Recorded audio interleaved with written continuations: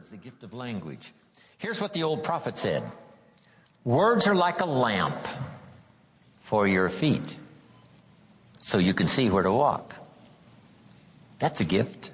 Words are like a lamp for your feet, so you can see where to walk. And then he said, words are also like a light for your pathway, so you can see where to go. If somebody with the gift of language and words can help you to walk where you should walk and then show you a pathway to go, they do you immeasurable service. Who could calculate the value and the worth of that kind of exercise? Showing somebody the steps to take and showing somebody the way to go that would be helpful.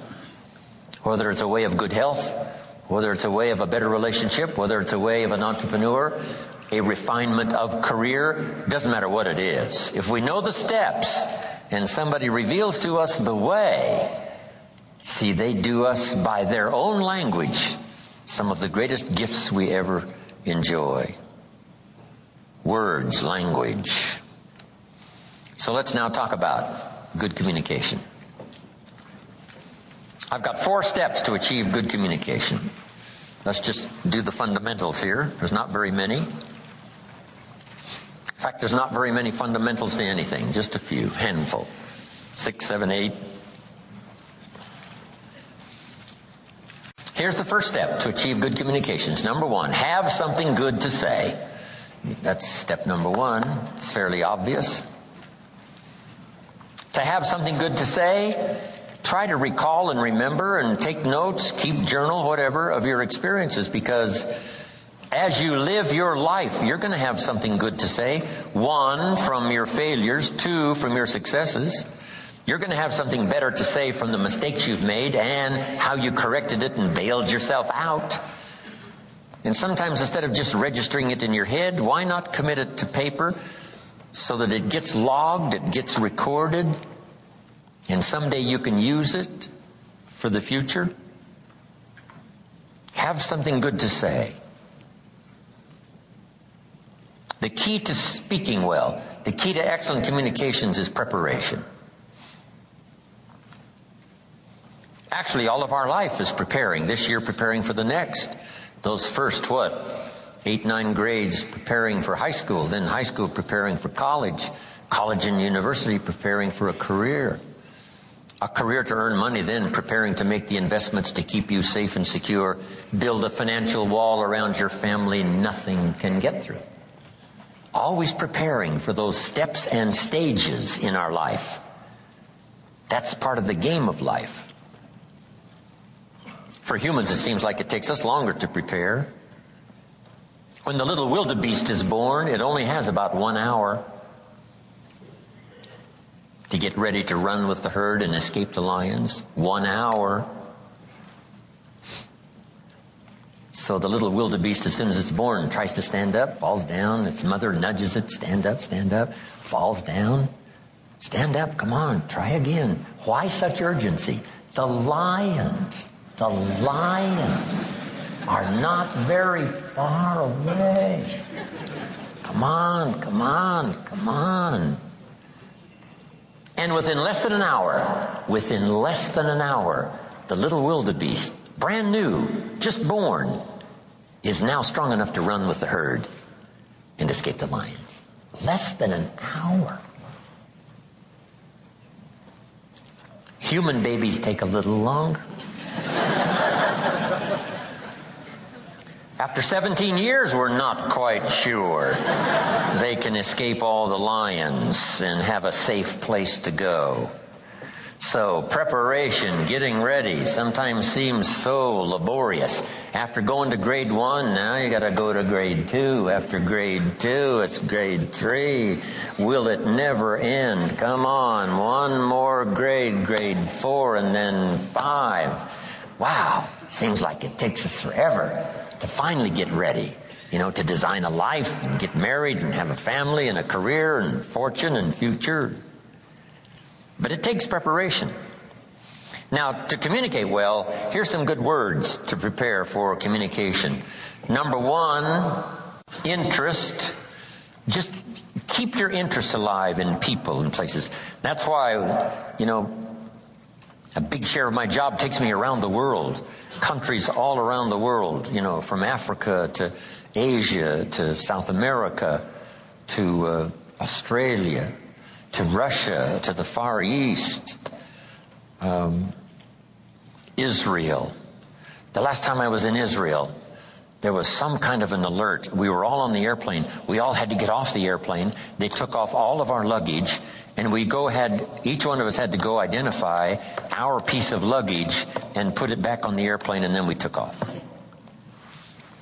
Wow. Taking what? No chances. If you'll develop an interest in all of that, when it's right side up and when it's upside down, take a keen interest in the politics of the day and the speeches and all that's happening that gives you good stuff to debate and decide. Where do you stand on the major issues? Not only the political issues, but the major life issues. Be that interested in life and people. So underline the word life and people. That's the whole study. Study life in all of its twists and turns. Study people in all of their variety.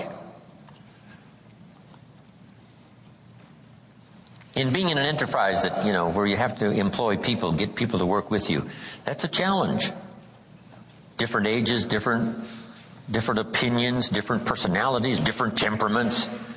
Here's one of the skills I learned that paid me big money. Getting people to work together. And see, if they're all different and a whole variety, how do you get them all to work together? I'm telling you, it's not easy. It is a challenge, organizing, getting people to work together. But the paycheck, it's unbelievable. Now, if you're working with independent people, then it really is challenging. It's like herding cats. Did you ever try that? Herding sheep is easy. They all quickly get going the same direction, very quickly. Cats, no way.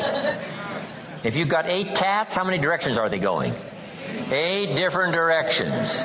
But if you can master herding cats, I promise you, a paycheck like you cannot believe.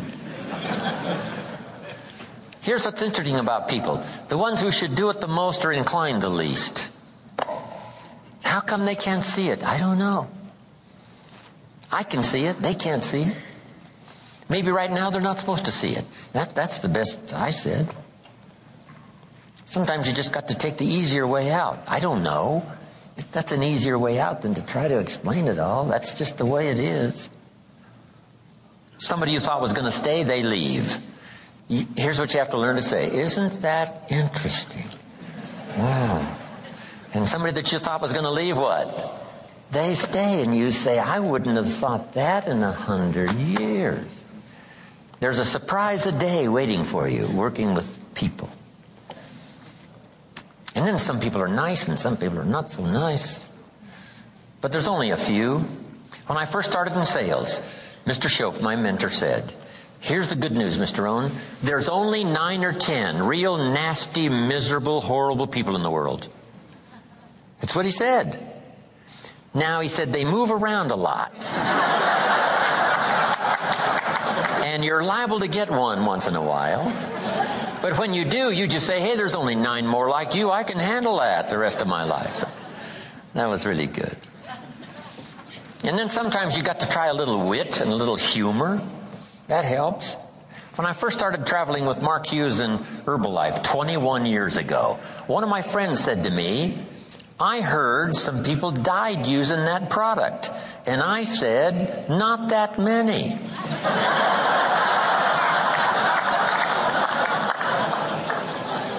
Now, it was a silly comment that he made, so I had to think up a silly answer.